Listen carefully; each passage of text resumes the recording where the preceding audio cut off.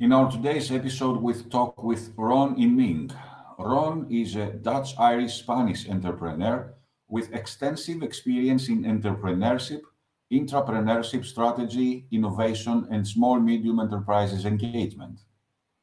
He helps companies to ensure their future by improving their business models, working directly with the CEO or the owner. He's also an author, speaker, and entrepreneur. The unique wide perspective Ron has worked with universities, membership organizations, corporate clients, government departments, public agencies, and with hundreds of businesses is giving him a unique spectrum of perspectives on running businesses in high complex environments. Currently, Ron writes books about books, and he works with a number of companies on implement a 100-day approach to strategy execution. He also helps business people write their own book to enhance their profile and earning capacity. He works with companies on strategy development and intrapreneurship and runs climate change startup acceleration programs for Trinity College Dublin and Climate KIC.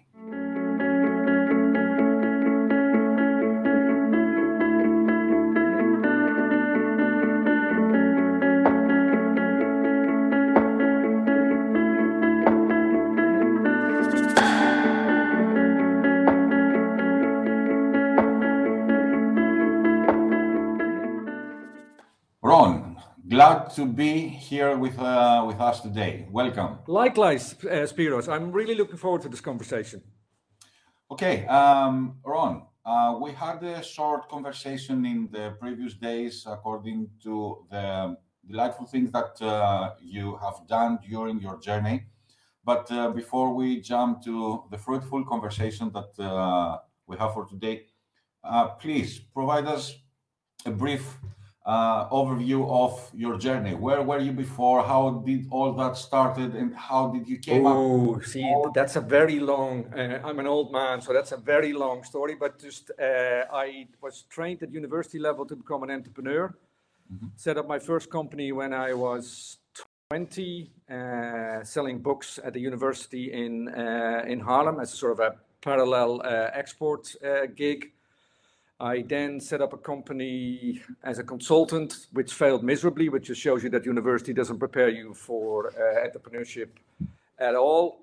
I then set up a collective of entrepreneurs who help long-term unemployed to develop their own business in Haarlem and another few municipalities. And the whole idea was to help long-term unemployed to create their own employment.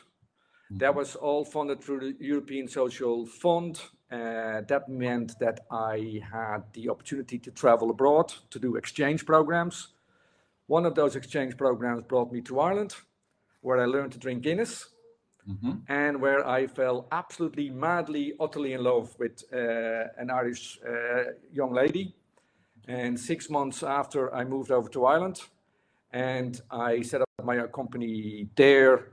Did a few interesting things. I helped set up the local employment services in Ireland.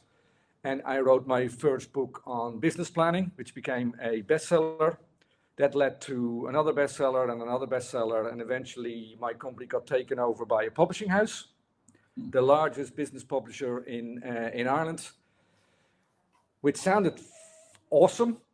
Yeah. But what I didn't realize, it was like having a very big shark in a tiny little bowl. So tiny bowl, big shark flapping on top of it. And we were in the middle of the transformation between book printing and digital printing and digital concepts. And we also published a few books that became flops. And then you have a big stock problem. And I realized that if you're not successful with publishing, and the risk is very, very high, it's a mug's game. So I left. I was asked to manage the innovation center for Dublin City and the university, where I worked with high potential startups, intellectual property commercialization, and helping to SMEs to engage with the university on research and then commercialize it further. Absolutely awesome, really bright people, but also very, very, very slow. I don't know if you work with universities, but they have a completely different time frame than other people. So a play garden of opportunity, but not many people interested in exploiting those opportunities. And as an entrepreneur, that becomes incredibly frustrating. So I left, set up a company called BookBoss, where we use books as a platform to solve problems. So rather than reinventing the wheel, every problem that you are encountering, somebody has written a book about it. An American has published a book, an article in Harvard Business Review, wrote a book about it. All the things have been thought about before, so why would you use not the best business minds to help you to solve your problem? So we would put the executive team around the table, get them to read 40 pages of the same book, and use that as a platform to discuss the problem and solve it. A little bit of question storming. Did that for a number of years, got asked by a bank who was in the middle of the crisis in 2008 to set up a platform for entrepreneurs and small and medium-sized companies to help each other by setting up an online community. Did that for 10 years, and then in 2017, I sold my BookBoss company to another company, or they took it over, and I moved to Spain. And now I spend my time writing books, about books mainly. I do some interesting work in the area of entrepreneurship, and I do a lot of coaching in the area of strategy and innovation for particularly startups that are in the area of climate change and for SMEs that need to reinvent themselves. So that's been my journey, and now I am old, gray, and 56. Come on. That was, by definition, VUCA journey. So, Ron, how do you deal with VUCA? Oh, see, I've been thinking about this. So I've been an entrepreneur all my life, apart from the 4 years that I was working for the university. I think VUCA is an essential part of every entrepreneur. I think VUCA has always existed, and I think VUCA is more a mindset than a phenomenon. And once you are open to the opportunity and aware, I think that's the biggest problem, then VUCA is a fantastic thing, because VUCA creates opportunity. A bit more on that, because for the majority of the people, the thing is that when things go wrong, or forgive me, shit, then the problems appear and they sink, trying to solve problems or even to stay alive. So, how, according to your perspective? Okay,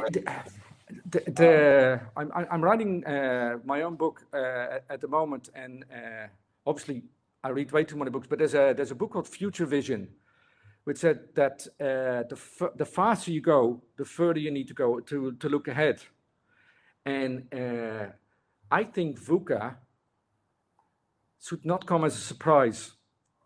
I think ignorance is not a defense, and that VUCA is everything to do with situational awareness, and that you are aware of what is coming down the track. I think career and entrepreneurship and leadership are all about predicting the future.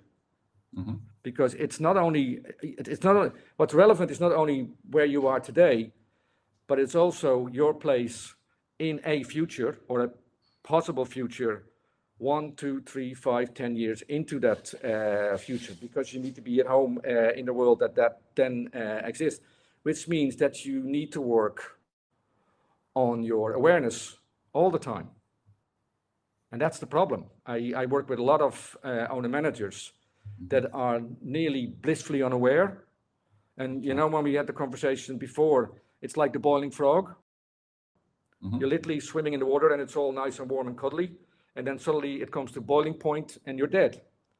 And I think unawareness is like being a boiling frog, which means that you need to train yourself to become aware, which is, so that's how you deal with VUCA. See, because I spot trends and watch for trends for companies all the time. And you literally have an ocean of information available to you. Okay. And you can't know everything. That is literally, so the first thing you need to do is simplify the environment, because you have to accept that you can't know everything. And the way to simplify your environment is by linking your information dashboard to your strategy, which means you need to develop a strategic filter. Now, we developed this thing called a strategic box, but there's literally 6 statements that you need to develop as the frame through the lens through which you look at the world. Anything that's inside the frame is relevant. Anything that is outside the frame is less relevant. And the statements that you look for is a vision statement, a very visual perspective, a YouTube video of you and your business 10 years in the future, a passion statement, because in the world of robotics and AI, passion is the only thing that you can compete on. So what are you and your company passionate about? A value statement, which is the ethics of your company or your guiding principles, 10 guiding principles through which you operate. And principles in itself is a really interesting topic, because that frames part of your own decision making and those of your staff. And actually, if you do principles really, really well, that could be the guiding light. You don't need to do much on organizational structure. You just make sure you have a number of principles that people can work with. You have a positioning statement, which is how you want to be perceived in the marketplace. You have a reason for being, or a purpose statement or mission statement. And then you have a number of resources available to you. And if you define those 6 statements, you have a filter through which you can look at things. And then the trick, which is why we work with 100-day plans, is not to try to set goals for 10 years in the future, because you have no idea how the ocean might just wave, the ocean might go, the wind might go against you. So you set goals every 100 days and you keep on moving. And the point is the movement rather than the direction. And if you do that, you have your filter. And I think then the other thing is,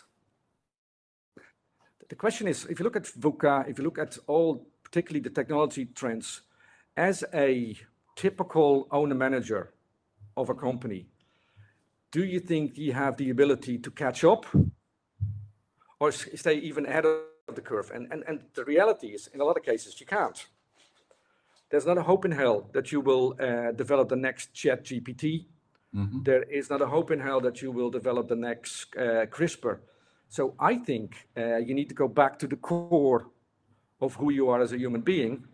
Okay. And what type of business you are in, and which is really interesting then, because I think social enterprise and normal enterprise is starting to merge, which means that you need to start looking for purpose. You need to start looking for meaning. You start looking for authenticity, because those are the things that nobody else can compete with you. And also means that you need not only be clear on that for your business, but it also means that you need to have some tools to keep your mind at ease, which I think meditation should be a fundamental part of every entrepreneur's life. I think you need to learn to become a stoic. But I think you need to learn to be a observer. Sure, I 100% agree. But here we come up with a thing that at least me personally have to cope in very, very frequently. When we talk about purpose, and as we are talking business, the purpose is to earn money in order, first of all, to keep your business alive, plus the people that are working with or that are working with you. I agree with you, but money is not the ultimate aim. It's a means to an end. And seriously, if you want to recruit millennials and talent, if you are only in a business for the money, you will not attract the talent that you need. But if you are here to solve climate change, or if you are here to cure cancer, or if you are here to make people happier, healthier, better, that is a completely different perspective on doing business. And I think in the near future, there is no other way than doing business that way. I actually think that, because I'm very active in the area of climate change, and if you look at concepts like natural capital cost and having to pay for your impact on the environment, I think a lot of the large companies that have raped and pillaged this world will get sued. Shell is going to get sued, BP is going to get sued, Coca-Cola is going to get sued. Every piece of plastic and every pollution that they have left, they will have to clean up at full cost, and maybe even at restorative levels, which will mean that a lot of those companies who are purely driven by money will go bankrupt. And I don't think morally there is no choice, but I think in the new economic models, donut economy, etc., there will be no other way of doing it. And we're not ever going to have a choice, because if we don't, as you know, there's no planet B. There won't be a world to live in. And I think economically, politically, driven by consumers and particularly millennials, that choice will be taken away from CEOs. They will have to become social, and they will have to become purpose-driven. Okay, that makes sense. So this brings us to. But just to say, but if you see, I keep on explaining that to our climate startups.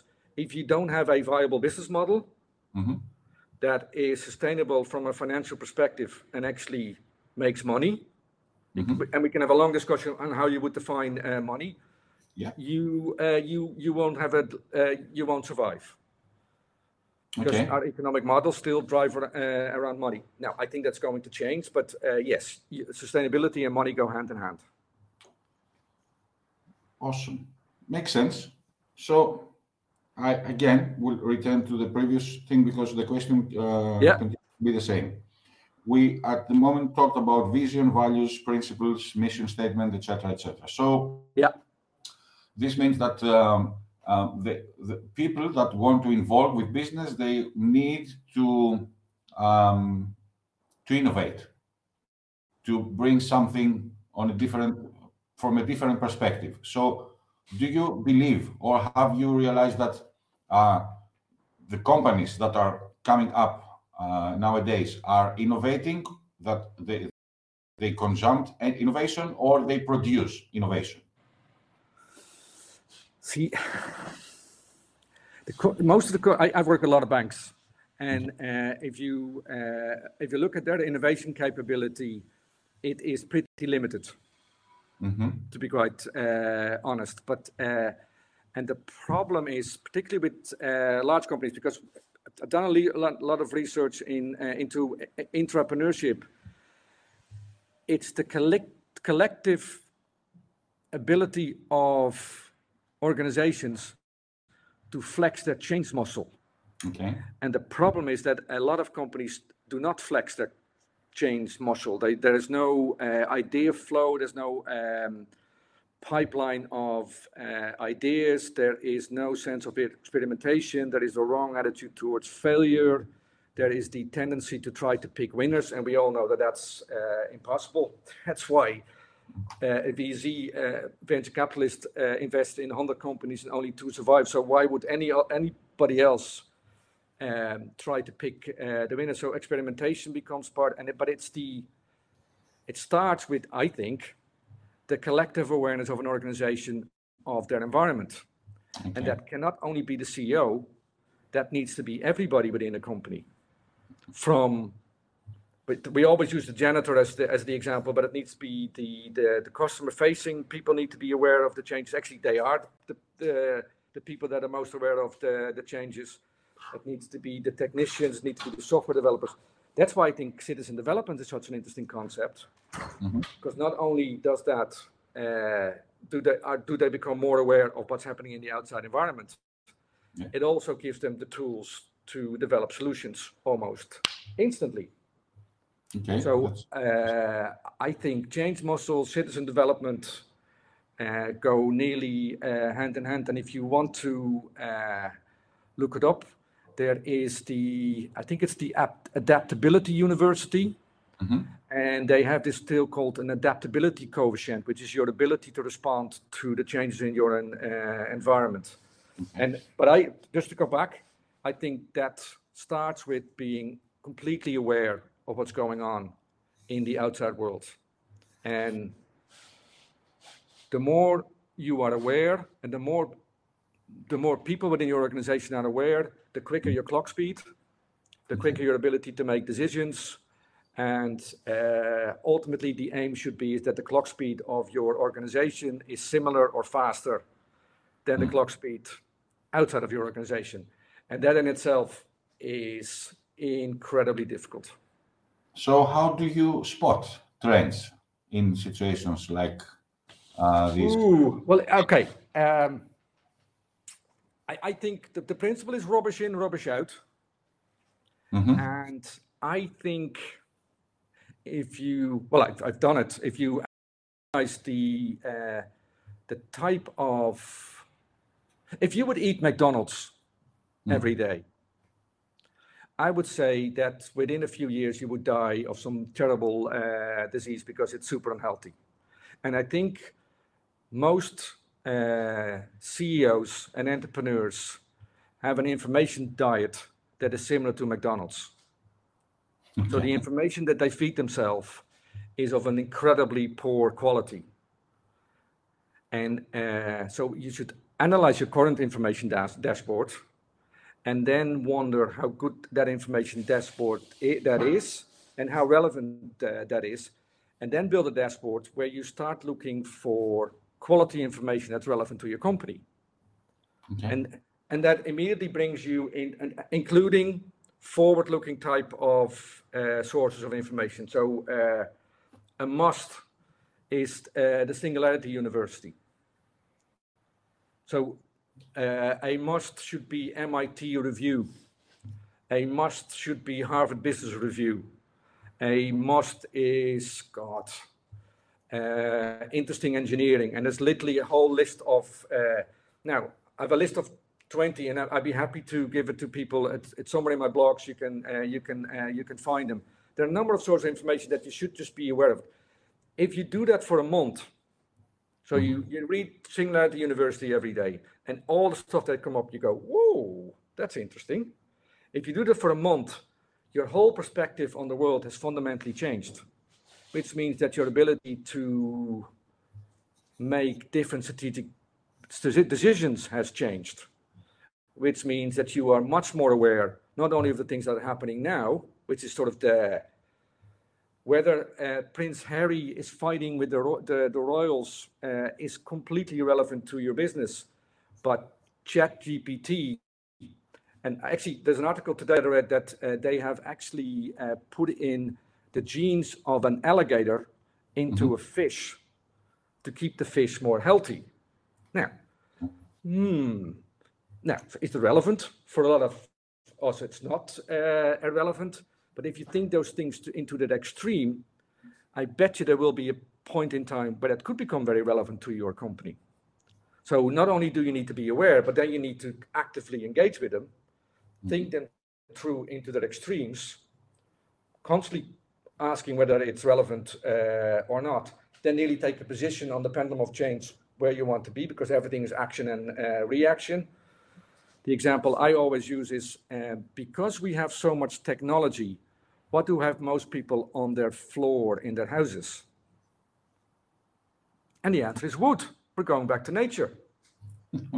So we have lots of people that love iPhones, and what you see nearly as a trend is that people are going back to Nokias, the old ones, or have completely dismissed phones. We're now into detoxing from social media as a trend. So there's always a pendulum, and your company can take a position on any part of that pendulum. Wonder whether the trends are hard or soft. And there is the guy his name is Buras, who has developed a whole thinking around that. So hard trends are demographics. So in a world where everything is getting older, what would be a really big opportunity? I would say health would be a big opportunity, and elderly care will be a big opportunity. And there's no denying demographics. Regulation is a hard trend, and there's a few others that you literally know what's going to happen based on those trends. AI is a trend. No denying. 3D printing is a hard trend. There's a few things that you know are for sure going to happen.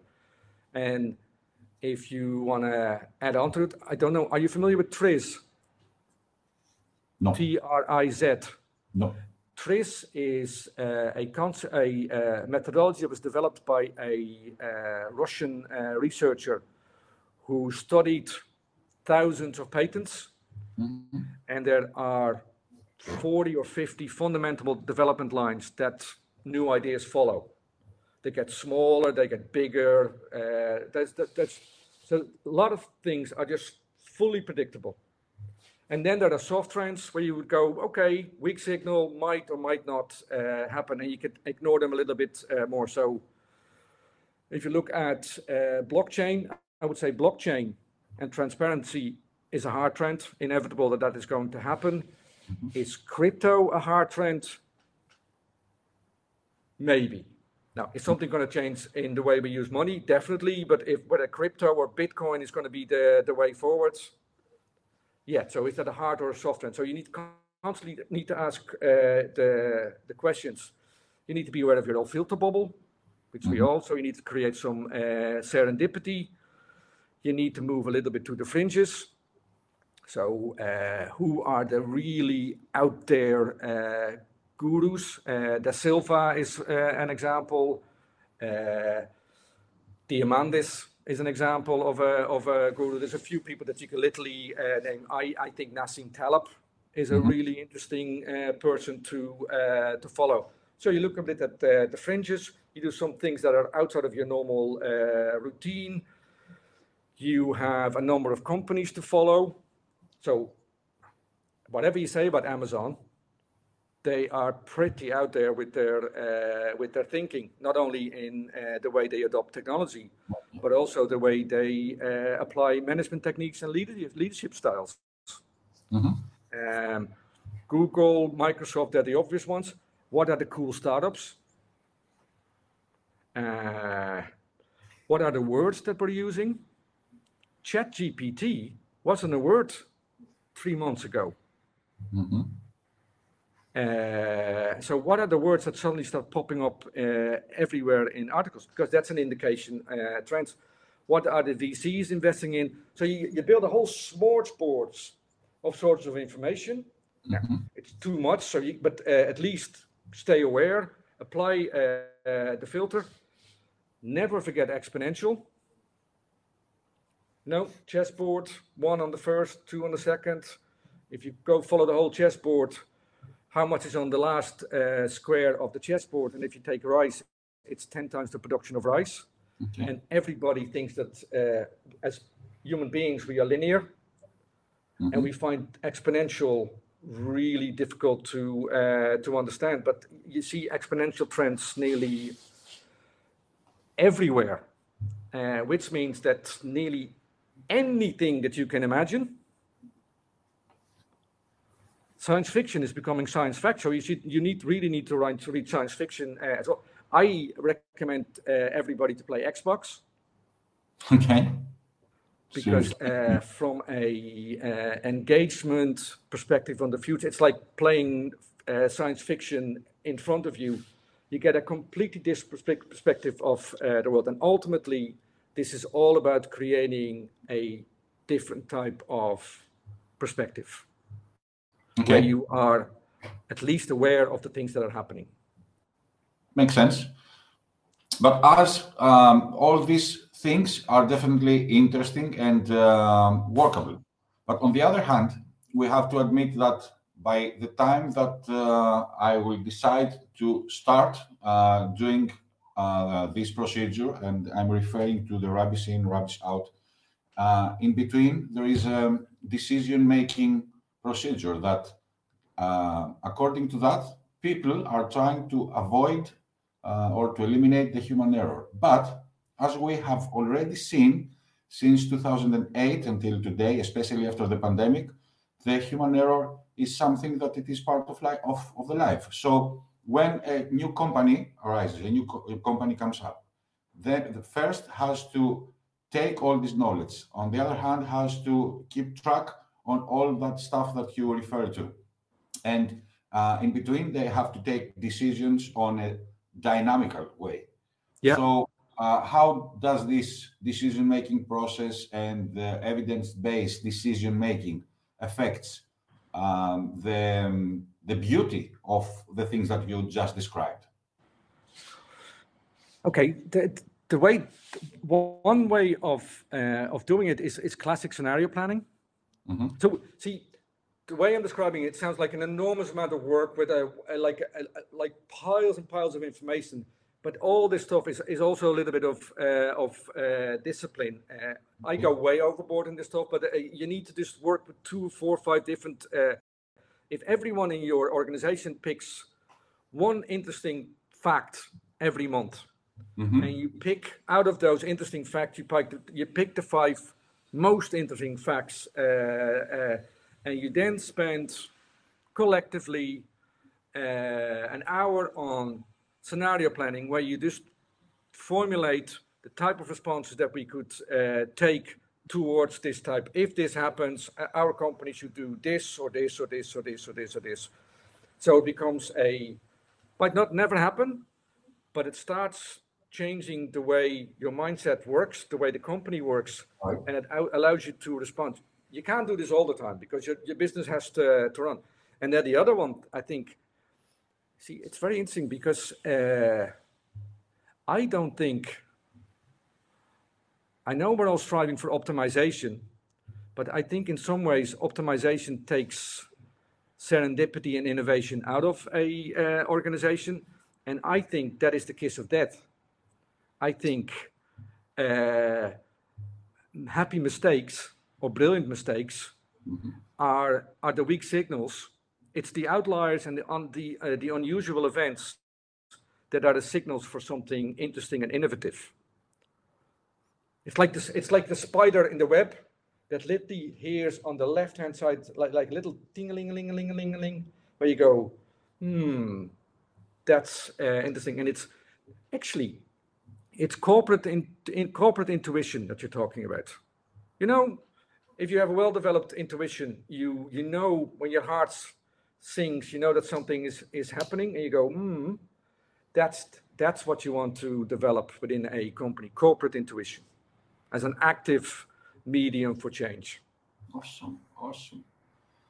What do you think the main trends are for businesses? I know that you Okay. out a bit. Okay. First of all, anybody that claims that they can predict the future, you need to immediately ignore them.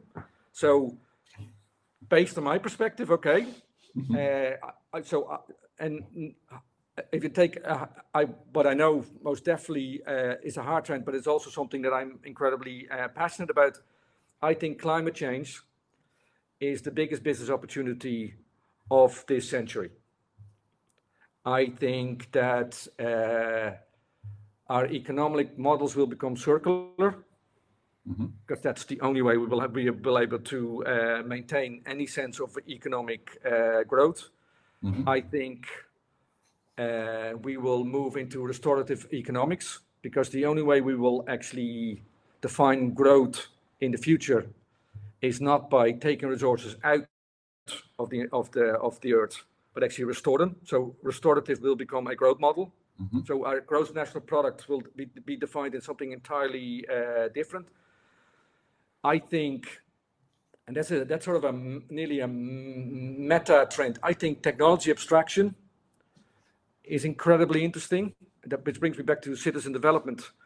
So now a person does not need to know anything about software development because they have developed low code and no code, which is literally playing Lego with software, and you build something and you have done it within an hour, 2 hours. I think that's happening with software now. Mm-hmm. With ChatGPT, you now can see it's happening with AI. Mm-hmm. It will happen with CRISPR. It will happen with genetic modification. It will happen with robotics. It will happen on a lot of, which means that technology will become available to the ordinary people, and that in itself will create a huge wave of innovation. I hope, and there is a book by, what's his name? He wrote a book called Bank 3.0, and it's called Techno-Socialism. And it's a pretty optimistic perspective on the world, which he hopes that old folks like me and older folks like Joe Biden, Trump, and most of our political leaders will leave and leave it open to the millennials to take over, who are perfectly comfortable with new technology, who have a completely different outlook on life, climate, purpose, etc., and that they will take over and make this world a much better place. I think AI is an obvious trend. I think water is going to be a big trend. What you see is suddenly I see a lot of things around voice, like voice recognition, voice actually assessing health through your voice. Mm-hmm. Suddenly ears are becoming a medium. Your skin is becoming a medium. So there's a lot of things happening around the whole world of wearables. Synthetic biology is something that is super interesting. And in all those things, I think it's not a question of if, but when. And I think it's going to take longer than we expect, but quicker than we know. Mm-hmm. 3D and 4D. I mean, if I was a transport company or if I was a manufacturing company, I would start to wonder about how I'm going to manufacture in the future. Okay. Because it will all be distributed. Mm-hmm. And then on a positive note, what happens if energy becomes abundant? Because ultimately, if we have solar as our source of energy and we have fusion as our solar energy, and if you believe in exponential, where this inevitably will happen, suddenly things that we think are scarce at the moment will become free. Okay. Now, and then when things become free, a lot of the economic models that we're currently working on become completely useless. And then we're in the world of Star Trek, and then we're in the world of basic incomes. So do I know? No, but do I know that climate is a hard trend? Do I know that AI is a hard trend? 3D printing is a hard trend. Distributed anything are going to be trends. And I think, it's back to my point, that's all lovely. And a friend of mine, when I talk to him about this, he calls this bullshit bingo. What do I have to do with irrelevant? Mm-hmm. They are interesting thought experiments. If they fit within your strategic filter, they are relevant. Mm-hmm. If they're not, leave it. I think nanopaint is the best example. So here you are a traditional painter, and you paint walls. Brush, paint, and you paint. But now there's nanopaint. And nanopaint is a box, and exists, that you put on the wall. It analyzes the outer skin of the wall. It goes, okay, the nanobots get released. They eat the outer skin. And now you have a nanobots all over the wall. And then you tell the box to go yellow, and the wall goes yellow. You call it backpack. Little nanobots have a backpack, and they go this yellow placard. And you know the Mexican wave in stadiums? So we all go yellow, and then you say, nah, yellow, no, red. And they take out their red placards, and we have a red wall, any type of color, could make it into a large TV. Doesn't matter. Exponential, it will go anywhere. The question now, as a traditional painter, is you have now two questions on the pendulum of change. Do people want nano paint on their wall? Some people will go absolutely not, because if those nanopaint bots get hacked, they become killer bots. And one day I'm sitting on the couch watching TV, and suddenly I feel my leg being eaten away by nanobots that are gone haywire. So absolutely not. I want additional paint. Other people want the best of the best, and they want nanopaint. So do you stay a traditional painter, or do you become a nano engineer as a painter? And that's exactly the two pendulums, or anything in between. And that is exactly the question that you constantly need to ask on any type of topic. And that's, I think, what's exciting about strategy development and awareness, because once you do it, the world becomes a super, super interesting place. I find it most of the time incredibly cheerful, because So amazing. you literally, like brain interface. Seriously. So they have now, today, there's a brain implant that has been studied for 17 years that works. So they will plant something in your brain where you can move things with your thought, which is telepathy, okay? Now, if you think exponential and extreme, where do you think that is going to go? If they can mix fish with alligators, why would you not augment yourself as a human being and get a few gills? So when climate change actually hits and the water rises, just build some gills and we just become dolphins. Here you are. Etc. And once you think that, you go, whoa! All right. But to go back, obviously that's too far out, but there are things. See, I think the point is, if you do that, particularly over a long sustained period of year, you find lots of really interesting opportunities that as a company you can choose to exploit. But if you don't do it, you have been left with no choice. And that's the point. So all your strategic options will be taken away from you ultimately. The more you become anticipatory, if that's a word, the more options you have available to you, the more time you are constantly buying for yourself to keep on surviving as a company. Excellent. Where someone can find you? Basically, what is the ideal reason for someone to contact you? If this resonates with you, if you are worried about your information dashboard, if you are worried about your ability to anticipate, and this is the advertisement and the selling, we developed a really simple 3-step strategic development program, which literally is developing your information dashboard, developing your strategic filter, and get your companies to do some scenario planning. Okay. Once you build the capability, we walk away because you can do it yourself. If you need help with I developed this thing called Mind Candy, which you'll find on LinkedIn every day. I do the same for companies, and what it just does, it keeps you aware as an organization. So if you want to keep aware, if you want to reinvent yourself, and if you want to have some really interesting strategic conversations, you can give me a call. Okay, and before the call, what are the books that someone can read of those you? Oh yeah, so I have sent you this book, which is based on a study. We did some study for the European Commission on best practice and next practice for entrepreneurship in small and medium-sized companies. And that is a book about books on entrepreneurship.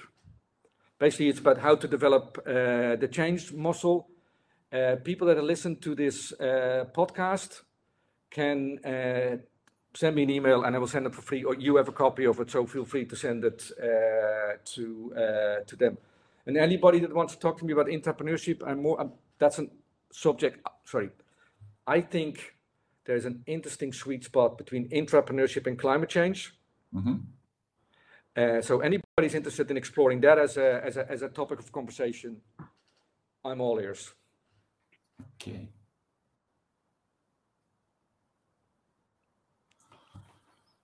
Ron, it was very insightful conversation. There were Thank you. loads of information, and the perspective that you came up with is really impressive. I was thrilled to hear you describing all those interesting things that you are aware of and that are coming in the future. It was great pleasure and honor to have you here with us today. I hope Likewise, you Spiros. I enjoyed it. I hope I didn't yap away too much, because I have a tendency to get carried away as well. That is never an issue in a podcast. Good. Okay, excellent.